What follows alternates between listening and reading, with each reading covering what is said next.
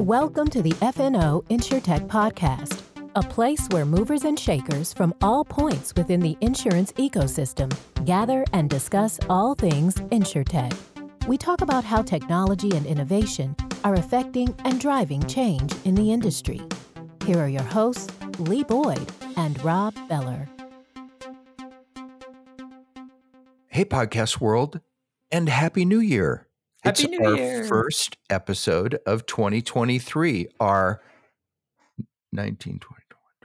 5th year. Oh my gosh, that's a long time. We've been doing this for 5 years, Lee. That's a long time. Now, these people, they're not listening to it on New Year's, but this is the first one that we're actually recording in a brand new year. It's January 4th, and it is 2023. That's something we never do. We never announce the date. No. And we're thrilled to be here. We've had a ton of episodes that we've done. We have a ton more coming up this year. I think this is going to be our most exciting year ever. It's a big year. Our guest list is big. In fact, just a moment ago, we had somebody else come on. I mean, we have leaders, we have entrepreneurs, we have big names coming. Big. And we've reached the critical mass that two things have happened. Number one is when we call people, we say, hey, we want you to be on FNO InsurTech. They've heard of us. They know it. And they're willing to be on it. And the second thing the first question they ask is, yeah, but can we just have Lee and not have Rob? Yeah, I'm sure that happens all the time. It happens a lot. I'm sure. Can we just have the smart one? Only in my dreams. We want the smart one, not the cute one. No, I'm telling you, Lee, it's not easy. It's not easy being the cute one. Well, it's easy. You were handed a tough hand, and I'm sorry about that. Yeah, I mean, not everybody can say they're the cute one. This year, this is going to be a big year. We're going to be out and about. We're going to be at conferences. A lot of travel. We're going to get to see a lot of friends, a lot of past guests. We hope that all of our listeners, whenever we're at these events, we want you to come up and talk to us and let us know. Give us some advice on the show. All good, though. Nothing bad. Don't tell us bad things. We have so many exciting new big guests lined up. You don't want to miss a single one. In fact, I have a good example. If you'd like me to give you an example. I wish you would. Have you ever heard of Demotech? I have heard of Demotech. It's all over the place. Like you go into many, many insurance company websites and you see a little line at the bottom of the homepage that says financial stability rating. Yeah. From Demotech. Right. And you think to yourself, who's this Demotech anyways? Yeah, what is that? What are they doing? What does that matter? Well, as a matter of fact, we have the president and founder of Demotech as our guest today, Joe Petrelli from Demotech. Yeah, Joe's going to come on. He's going to talk all about it. For 37 years, Demotech's been around, and he's been sitting there at the top, working, overseeing it. And we're going to get to learn where they came from. But then we get to talk about what do you do? What does it mean to have a Demotech rating? Why do you have a Demotech rating? Who oversees it? Who makes it so powerful? And we're going to talk a little bit about the Florida landscape and a little bit about how things have changed over the past 37 years. Joe's a super smart guy. Like anybody who says, I'm an actuary, you don't need to ask the next question. Well, does that mean you're really smart? Because the answer is yes. The answer is yes. And what a delight, a fun guy. Great guy. Joe and his wife, Sharon, founded this company in the same pool as the Moody's of the world and the AM Best and Standard & Poor's as this little teeny company. And today they're a player. They're a legitimate, important part of the insurance rating landscape. Yep. And we'll hear all about it in just a minute, as soon as Lee and I stop talking. Well, I think let's jump on in. Let's start the new year with someone smart talking. There you go. Well, that excludes two of us. We're out. So we're out. So we'll shut up and let's go to our interview with Joe Petrelli, president and founder of Demotech. Hey, everybody. Welcome to a special edition with a gentleman that I cornered at a conference and gave him a hard time until he relented and said, yes, he would do our podcast. We have Joe Petrelli here today. Joe is the founder, correct, Joe? That's correct. and president of Demotech. Many, many, many of you have heard of Demotech and know what Demotech is, but we're going to do a deeper dive into that today. And many of you have no idea, but you're going to be really glad after this podcast today that you listened, because you're going to learn something that's really important in our industry. Right. So welcome. Yeah, welcome to our podcast. Welcome, Joe. Thank you. Thank you for having me. Where do we find you on this early January day? Columbus, Ohio. Beautiful. A true insurance hub. It is happening there in Columbus. Yeah, it is for sure. Everybody kind of lives in Nationwide shadow, but you've got Encova, you've got Safe Auto, you got State Auto, you've got Westfield up the road. And there's actually, we have one very unusual insurance company. It's called American Share, and they insure credit unions and bank for excess liability. They're right down the road. So there's all sorts of insurance companies here. You got Branch, you got Root, and Grange. InsurTech Hub. It is. Yeah, we're duking it out. If we had decent weather, we'd have a better chance.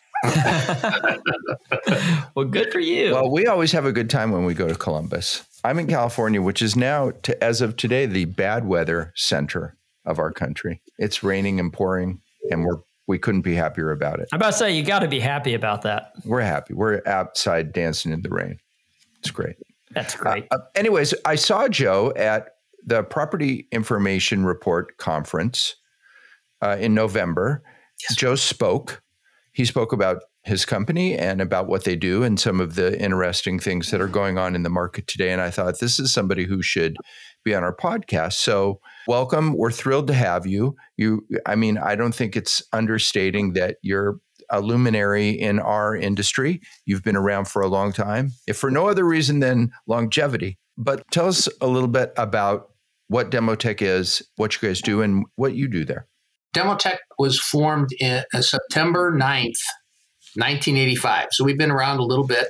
And we originally started out to be a consulting firm that was focused on smaller independent regional companies so that they might have the type of actuarial and product development expertise that the bigger companies had.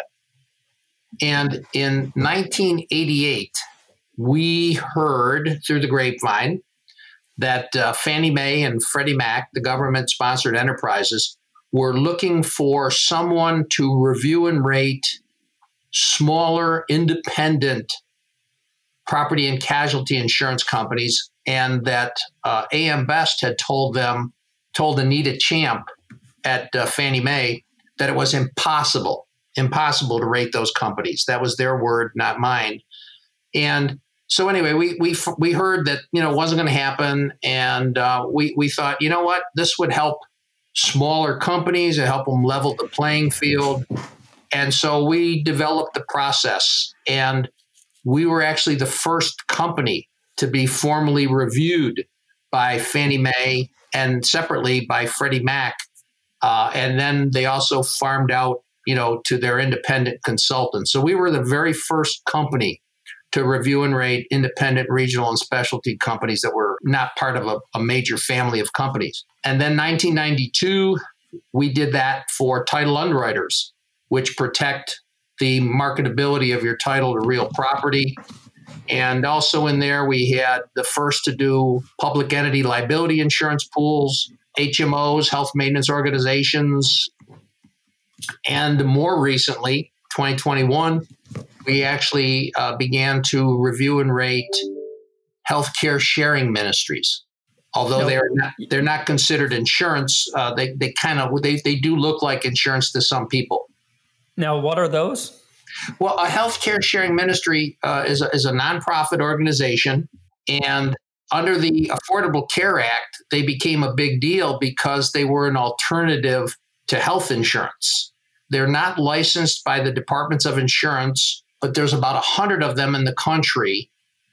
And we actually the one that we reviewed and rated is Christian Health Ministries, which is, depending on the time of day, probably the biggest in the country. Oh, okay. But basically what happens is you if you're a member of a healthcare sharing ministry, you would make a contribution a member makes a contribution, and your monthly contributions based on the type of program that you have selected.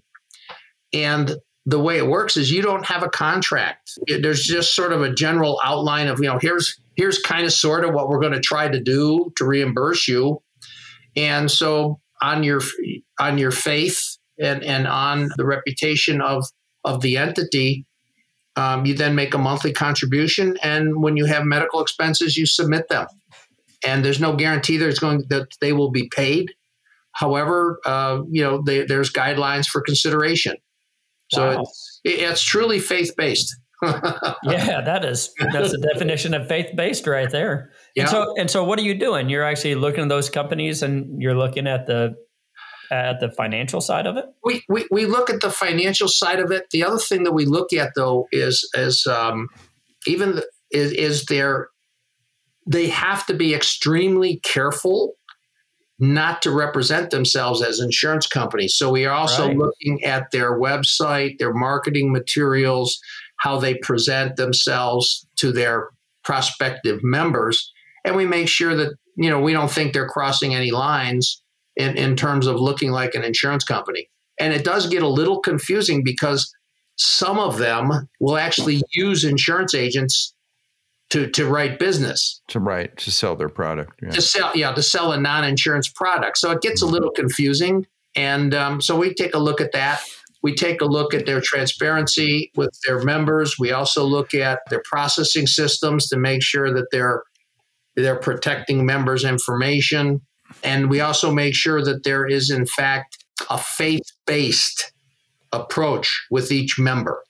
Because some will actually go to the trouble of making a member sign a statement that says, here's what we believe as a ministry.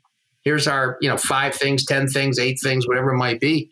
Do you agree with us? But the bread and butter, what Demotech is most famous for, if that's the right word I can use, famous, is rating insurance carriers.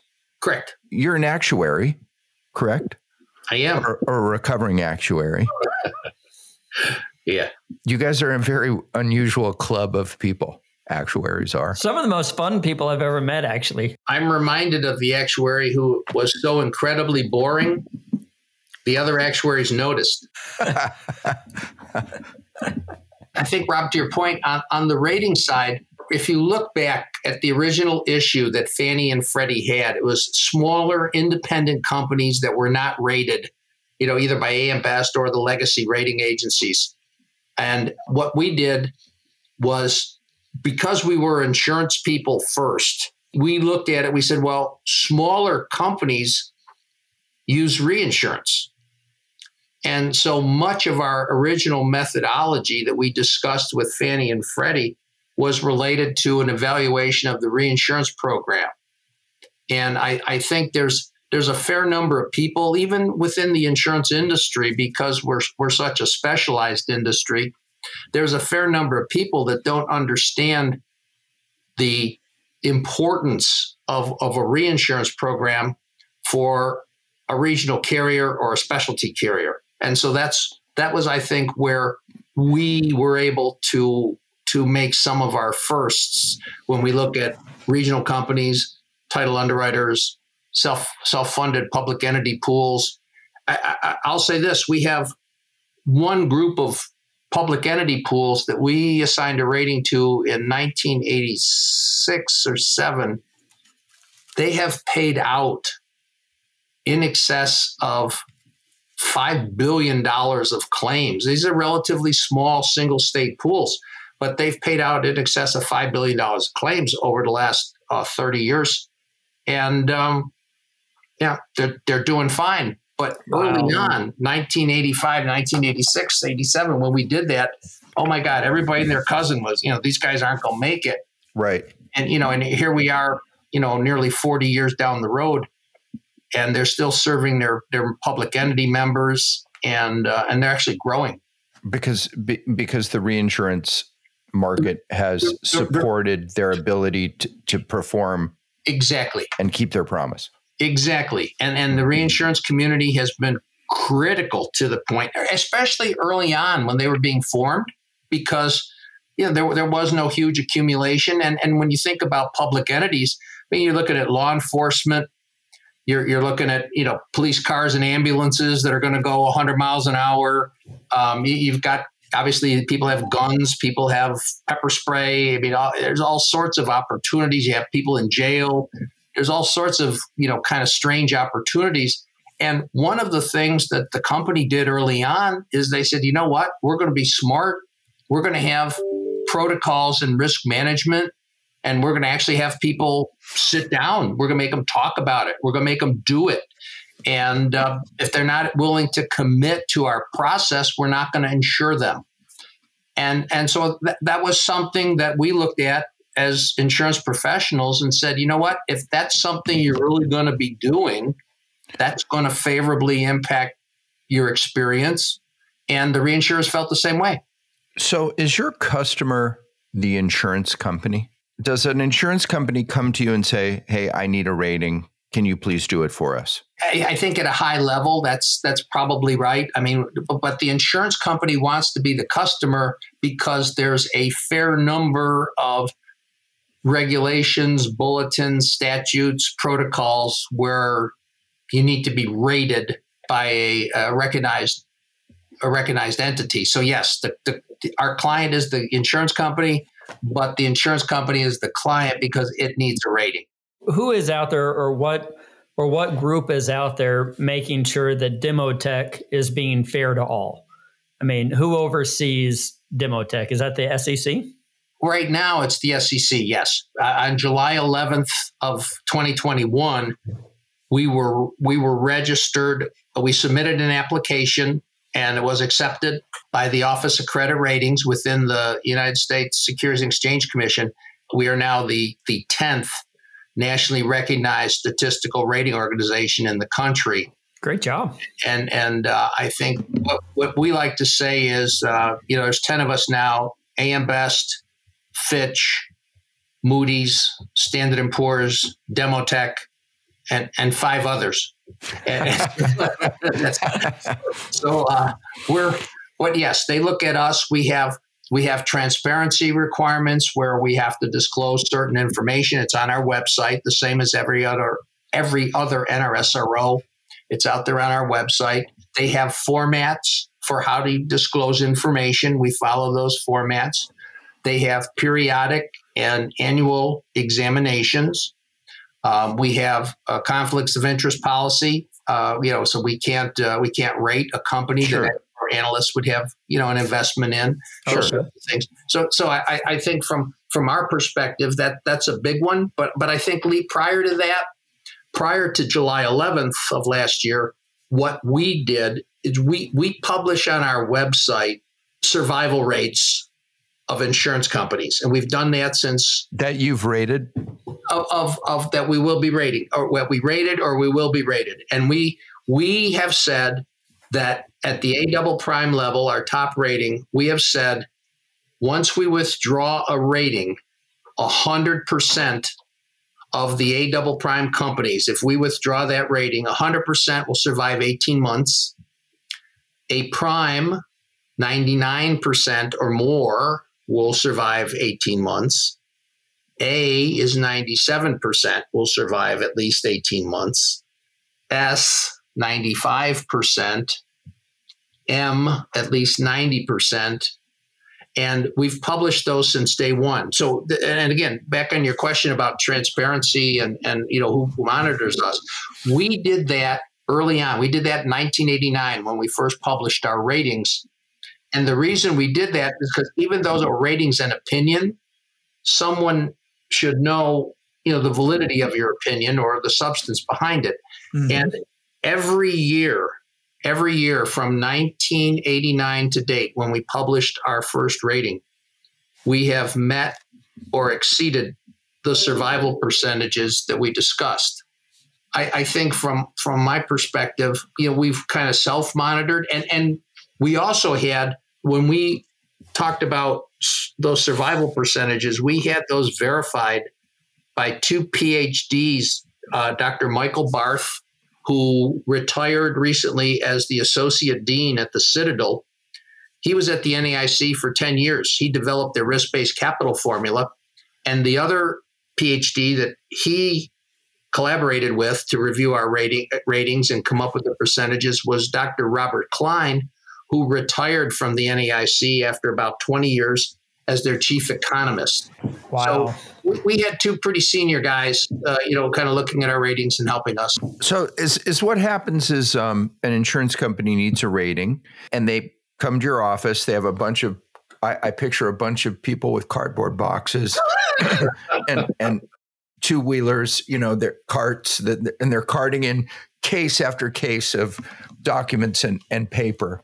But that's probably not what it's like anymore, correct? It's the same thing, Rob, but we use ShareFile now, right? But Thank God, huh? It's a PDF of banker boxes instead of a banker box. But there's a fair amount of public information that's readily available, both financial related to rate filings. That information's available. We utilize that, but yeah, to a large extent, our process is participatory. I mean, we work with management to understand things. If they make major changes in procedures and processes, we'll talk to them and work with them about how that might flow through and change their operating results. But by and large, if the prior experience, historical experience of the company is not indicative of where they think they're going to be in the future, then yes, they're going to need to explain that to us and have some documentation on that. Yeah, how much of the research is entering numbers on a spreadsheet and then sending out? I would assume in my head you're entering a bunch of financial numbers on a spreadsheet and there's a rating at the bottom. But then you've got to go out and look at things like their website and look at people perhaps and look at more than just numbers. So how much of it is like just where their PIF is located? Yeah, PIF. So how much of it is just financial, and then how much of it is outside of the numbers? I think from our perspective, there's so many variables on the qualitative side. If somebody's got wind exposure, if they're in a southeastern state, if they've got fire exposure, if they're in California, to wildfires, if they've got earthquake, if they've got flood, that's all part of that process. And we need to understand how they've addressed that, which means that we need to understand catastrophe models. We need to understand their catastrophe response plan. We need to understand their disaster recovery plan. God forbid they're going to try to, you've got a situation like you had in Florida with Hurricane Ian or Hurricane Nicole. If God forbid you're the insurance company and your home office is struck by the storm, right? So we got to know their disaster recovery plan. And so we're always digging and we're always looking at the type of information that would be helpful under the kind of worst case scenario, if you will. We have minimum requirements associated with catastrophe reinsurance, both vertically, the amount of reinsurance that has to be purchased, as well as horizontal, the number of storms that need to be addressed in a given season. I would say, when you look at people talk about climate change, they talk about the weather patterns, they talk about the number of $10 billion events that there's been in the last decade or so. We're rather proud of the fact that on our reinsurance requirements, we were one of the first to actually talk about horizontal requirements. How many storms will happen in one season? It's not about one big storm. It's about a series of storms. Right. Because it's an accumulation.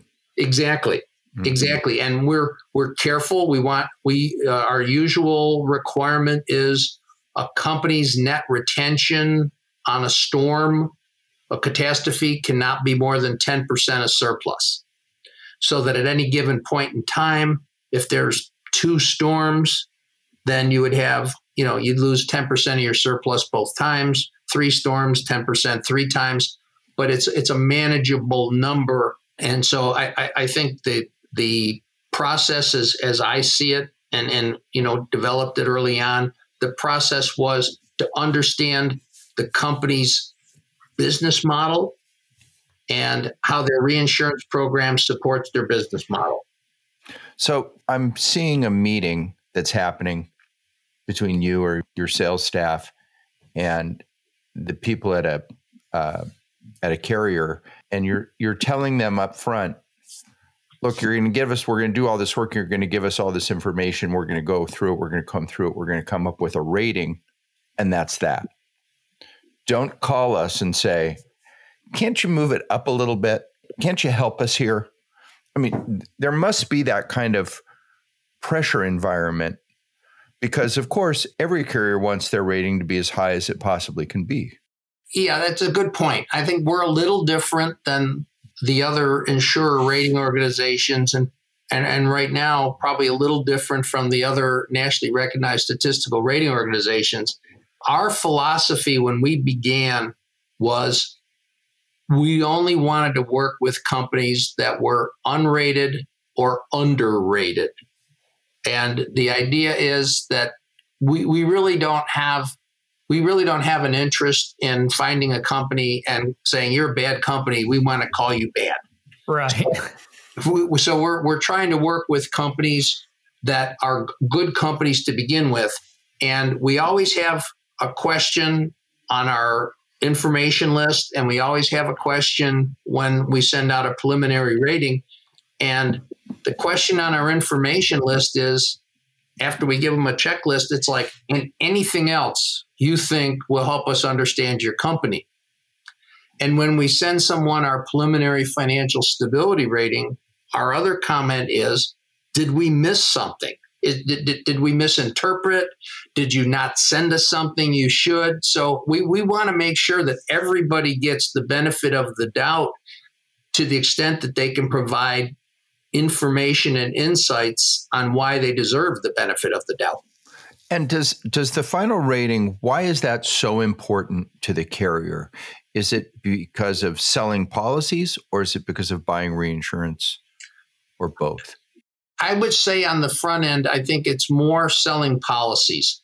One of the things that we've done is in most producers' professional liability policy and their E&O policy, there's usually what's called the insolvency provision that talks about the rating assigned to the markets used by that producer. And if the rating has to be X or better from Demotech and Y or better from AM Best. Those are the only two rating organizations I've ever seen within the insolvency clause.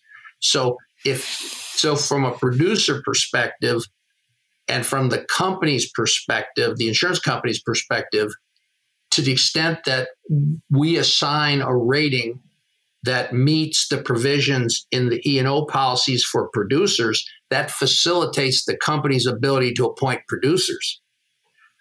Because the producer will now know, if I use a company rated X or better by Demotech, I've got E&O cover. I'd like to ask about Florida, and I'd like to say, what in the world is going on with Florida? Why are we seeing downgrades in Florida? What's happening there?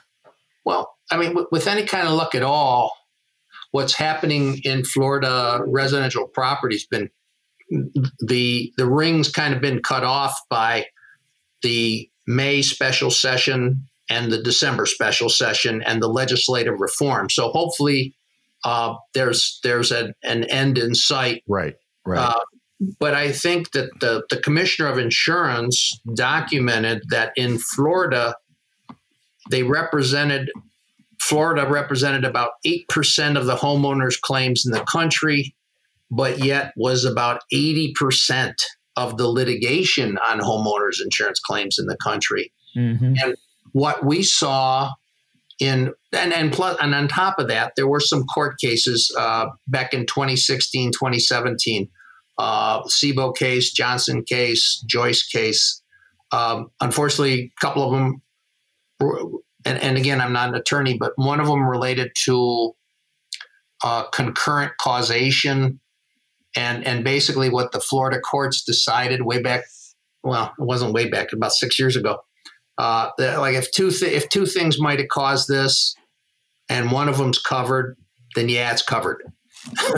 So, that was part of it.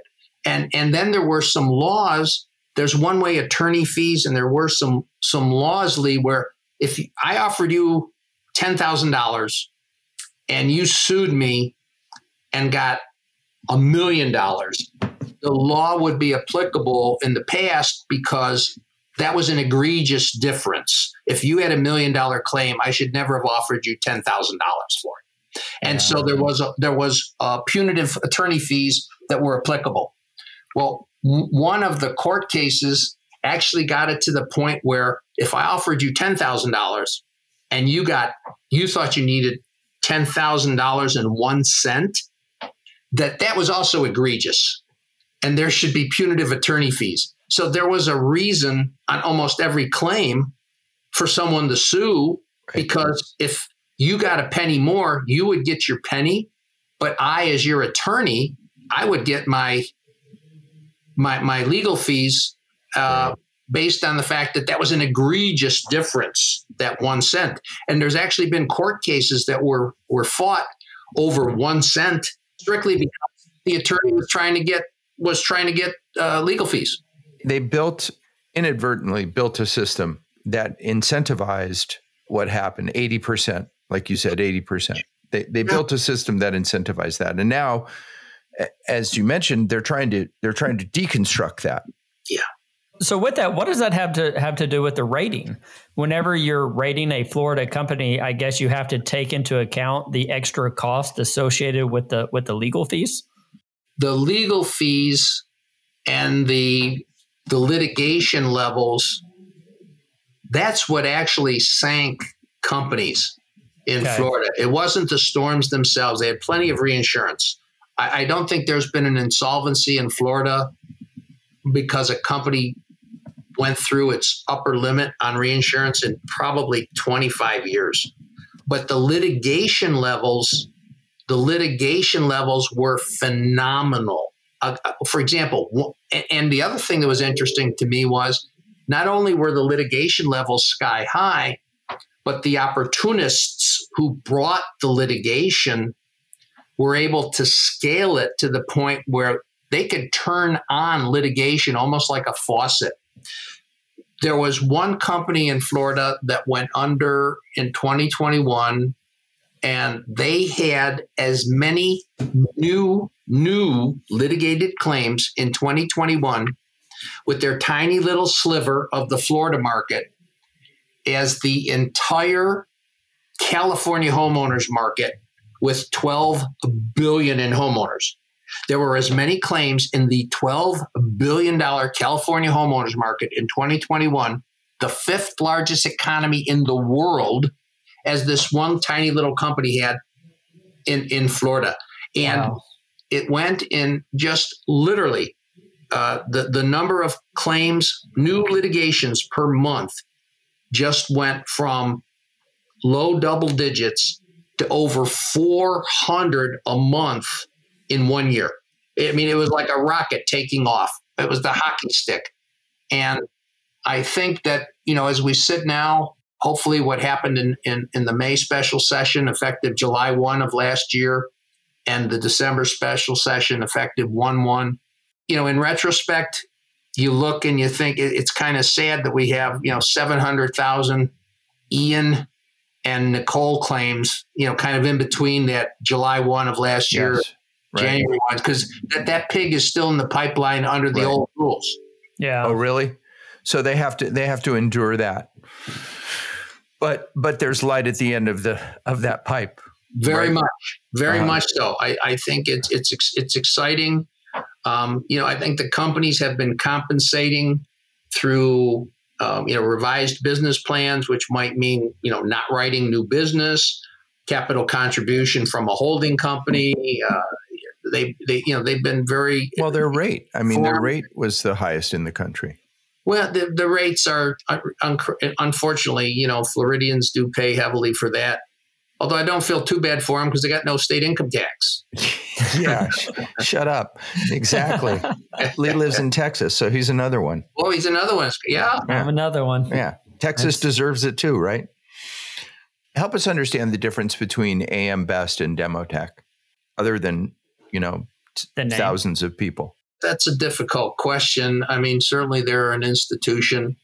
I think I look at, philosophically, again, going back to my first involvement in ratings back in 1988, they said it was impossible to review and rate smaller independent companies. We believe it's possible. You just got to do a deep dive on the reinsurance program. I think so that's one thing. We think the reinsurance is more, is a big deal for the smaller companies. The other thing I would say we're different is, we kind of look at companies' business model. We're not enamored with size.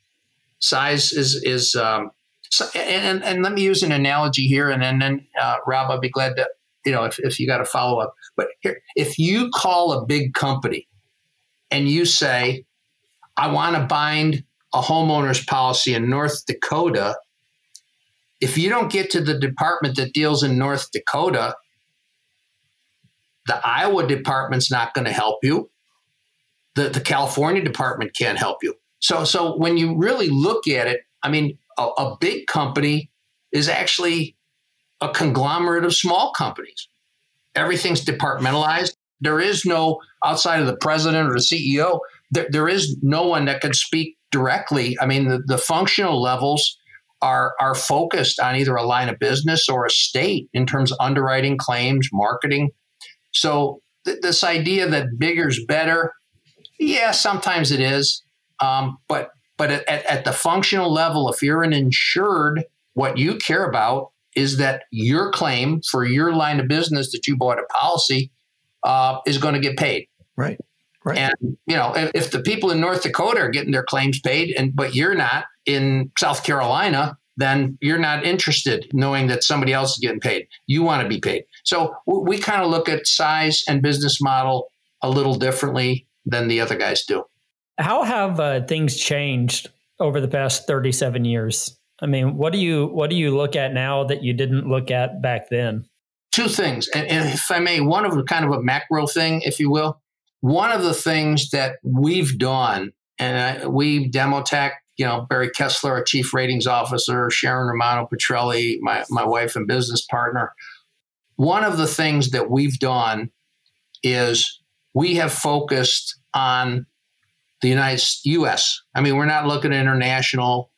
And in the United States, if you look at uniquely rated companies, and by that I mean they have one rating agency, okay, uniquely rated companies, we're number 2 in terms of count. Our count of uniquely rated companies in the U.S. is 10 times what Standard & Poor's, Moody's, and Fitch have combined. They have next to nothing that is just them rating it. They're always rating a larger company, but we are actually number 2 in the U.S. in terms of uniquely rated companies, and nobody's close to us. And obviously, the good folks in Old Wick are number 1, but we're number 2 on that. And so I think in terms of what's different is we get to see a large number of companies, and they're in every state, every line. And part of the value of us doing that is that we learn something all the time. And if we see a pressure point that a particular company has, and we think that pressure point, and maybe it's disaster recovery plan, maybe it's expense ratio, maybe it's the way they appoint agents, and we see that, we learn from that, and we kind of have that in the back of our minds, and we put that on our list of things to look at. I would say that as we sit now, the thing that's most different is we did establish minimum requirements for reinsurance purchases. That's probably, in my mind, the biggest difference that's happened over time, because you would be astounded the number of companies that we would talk to about their reinsurance program. And we would say, especially their catastrophe reinsurance is what I'm talking about. We would talk to them and say, why'd you buy this much reinsurance for the first event? Why'd you buy this much for the second event? And they'd either shrug their shoulders and say, well, that's what the cap modeler said, or that's what our broker said, or that's all I could afford. And we just said, whoa, that's the wrong answer. Bob Warren has worked with us 18 years. He's a CPA, inactive in a CPCU. And when Bob hears something like that, he always responds and says, that's not the full credit answer. We don't like that answer. So I think the reinsurance requirements that we put in place, I think were one big thing. And I think the rest of it, I think one thing we've learned from the Florida experiment, if you will, jurisdictions can be unique. And, Sure. and I think, and so when we look at that, reinforces our philosophy, because our philosophy is, it's your business model. And there's probably, a large number of companies that operate in one state, or they operate one line of business, and they're just experts, and that's all they know. Mm-hmm. I think if you look at the medical profession, there's GPs, there's brain surgeons, there's oncologists, pulmonary experts, and everybody loves the idea that their medical professional is a specialist. And we just think that's also applicable to insurance companies. That must put you in a really interesting perch, because you must see best practices as a result of what you're saying. I mean, you must look at some operators and say, these guys are great or super solid. And you must look at some others and say, boy, they have a ways to go. You have access to really tremendous amounts of information. I'm sure that you wouldn't go to one and say, you know what they do over there, they do this. But sharing this data bank of best practices, is that something that you do or that you're asked about? I don't know that we share it directly, Rob. I think that it factors into our questions and into our interpretation and then our response to the company. So I think the company sees it sort of indirectly. We're not going to tell anyone they have to be doing things a certain way. Our question to a company all the time is, why do you do that the way you do it? And so you could be a complete contrarian, but if it works for you, then it works for you. I'll give you an example. We no longer do consulting because it's not allowed under the rules associated with the SEC. So we don't consult anymore. But in the past, we would have companies come to us and say, we want to copy Progressive's rates in Illinois for automobile insurance because they really know what they're doing.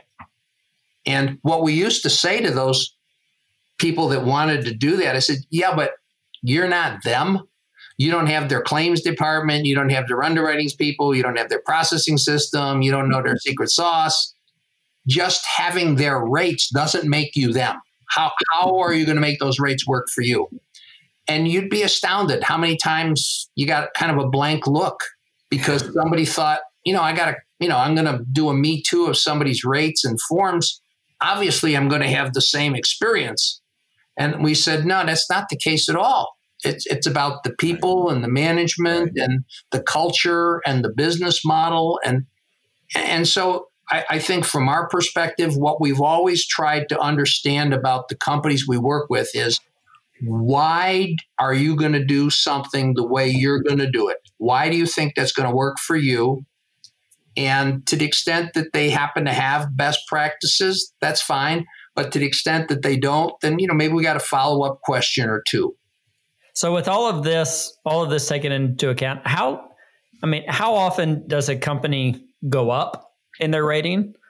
And how often do they go down or stay? Is it more likely for them to go up or to go down? Thank you for that. Again, going back to 1988, if you look at other companies, other rating agencies, they'll call their ratings financial strength ratings. Yes. We specifically called ours financial stability ratings. And the reason we call it financial stability is because we believe that companies should be consistent in their approach, the stability piece of it. So what, to answer your question directly, is we don't expect companies' ratings to change markedly over time, because the idea is it's about the stability as opposed, and that means that they're going to be consistent.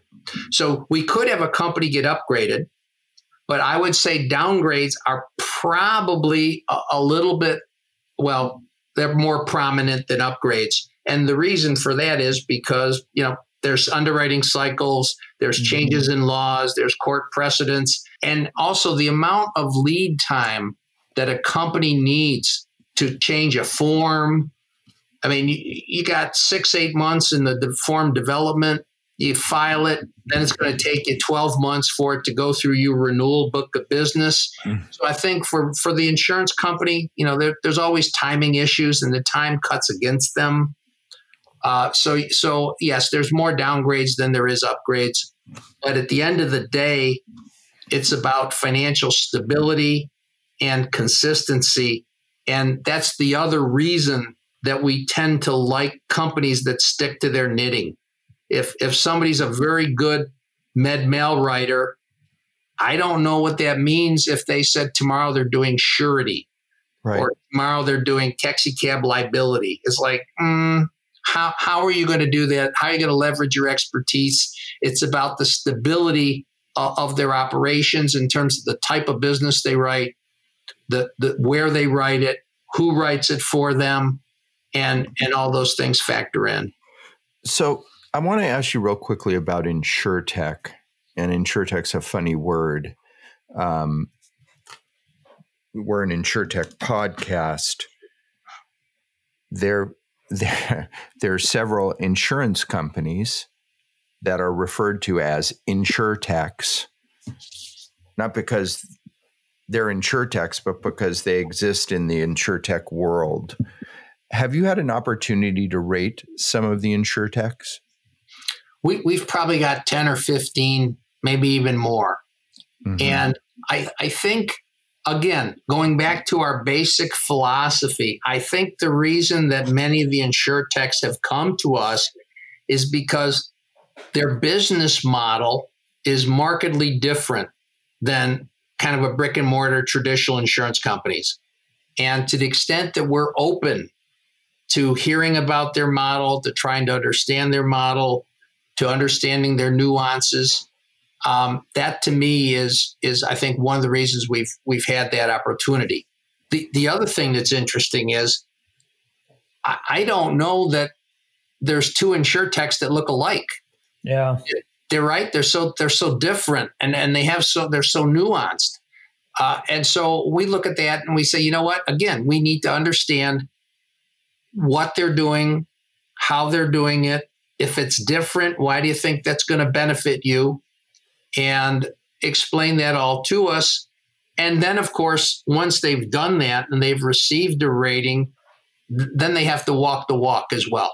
Any other thoughts on the InsurTech marketplace as you're seeing it? Again, just looking at the ones that we rate, plus reading about, some of the others that we don't rate.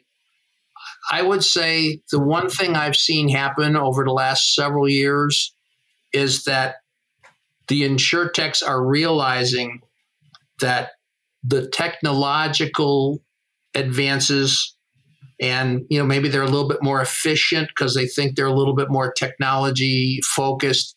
At the end of the day, it's the loss ratio and the adjusting expenses that make or break you. So I think they're getting a little bit more attuned to the fact that they're bringing technology to the insurance business, but it's still the insurance business. I think that's really well said. It's still the insurance business. At the end of the day, people pay a premium. They want their claim paid. The technology's nice. Even there's some of the InsurTechs, I guess, you can pay a claim the same day they get it if they have all the data they need. Right. But at the end of the day, you're the insurance business.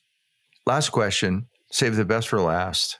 You've done many podcasts and you've been interviewed many times. Like I said at the top, I've seen you interviewed on stage. But not everybody gets interviewed by Kathy Ireland. Not that Lee and I aren't gorgeous, but we aren't gorgeous. So what, tell us that story.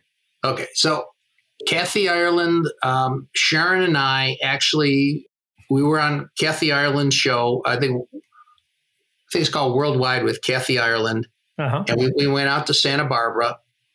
And Kathy Ireland actually sits down with you for like half an hour, 45 minutes, just to kind of get to know you a little bit. And then, she had some questions that, she had, and we'd reviewed them with her people. And so finally, we're going to be interviewed. Well, during the 45 minutes that she was getting to know us, Kathy Ireland and my wife Sharon share a birthday, a different year, but the same day. And so they became like, bosom buddies during that 45 minutes because they had this commonality. And so when we had the interview, Kathy Ireland actually kept asking Sharon all the questions. And it's almost like I had to raise my hand and say, wait a minute, I'm here too, Yeah, can I talk now? Yeah, exactly. But anyway, so Kathy Ireland was on Worldwide with Kathy Ireland, and it was fun. I mean, we were there. We went out to Santa Barbara, and I think there's about 7 minutes of it, and she's very personable. And but it was really about being the first to review and rate independent, smaller companies.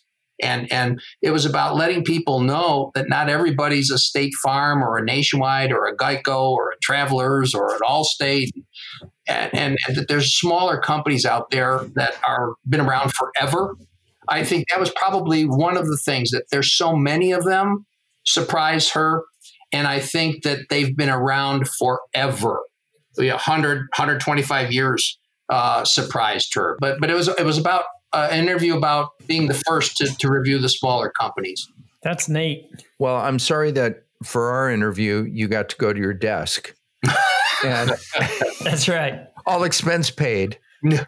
We took care of that. And you got to look at us, which the same. What a privilege that is.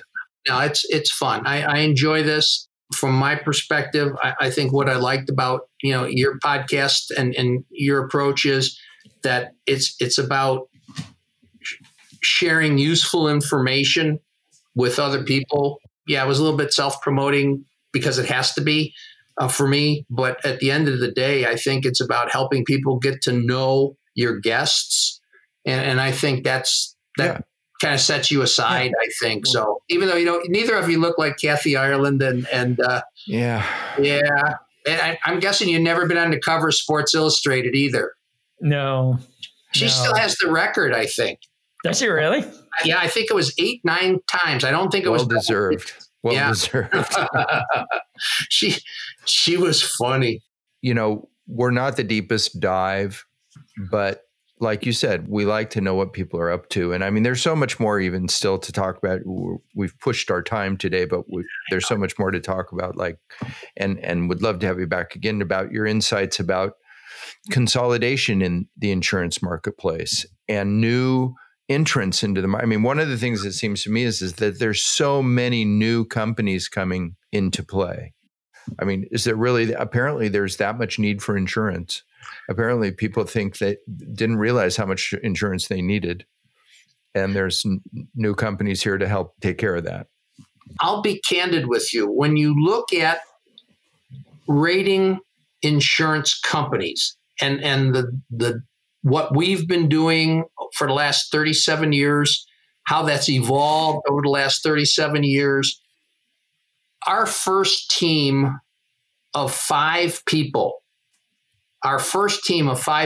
has 17 college degrees and professional designations, 150 years of experience.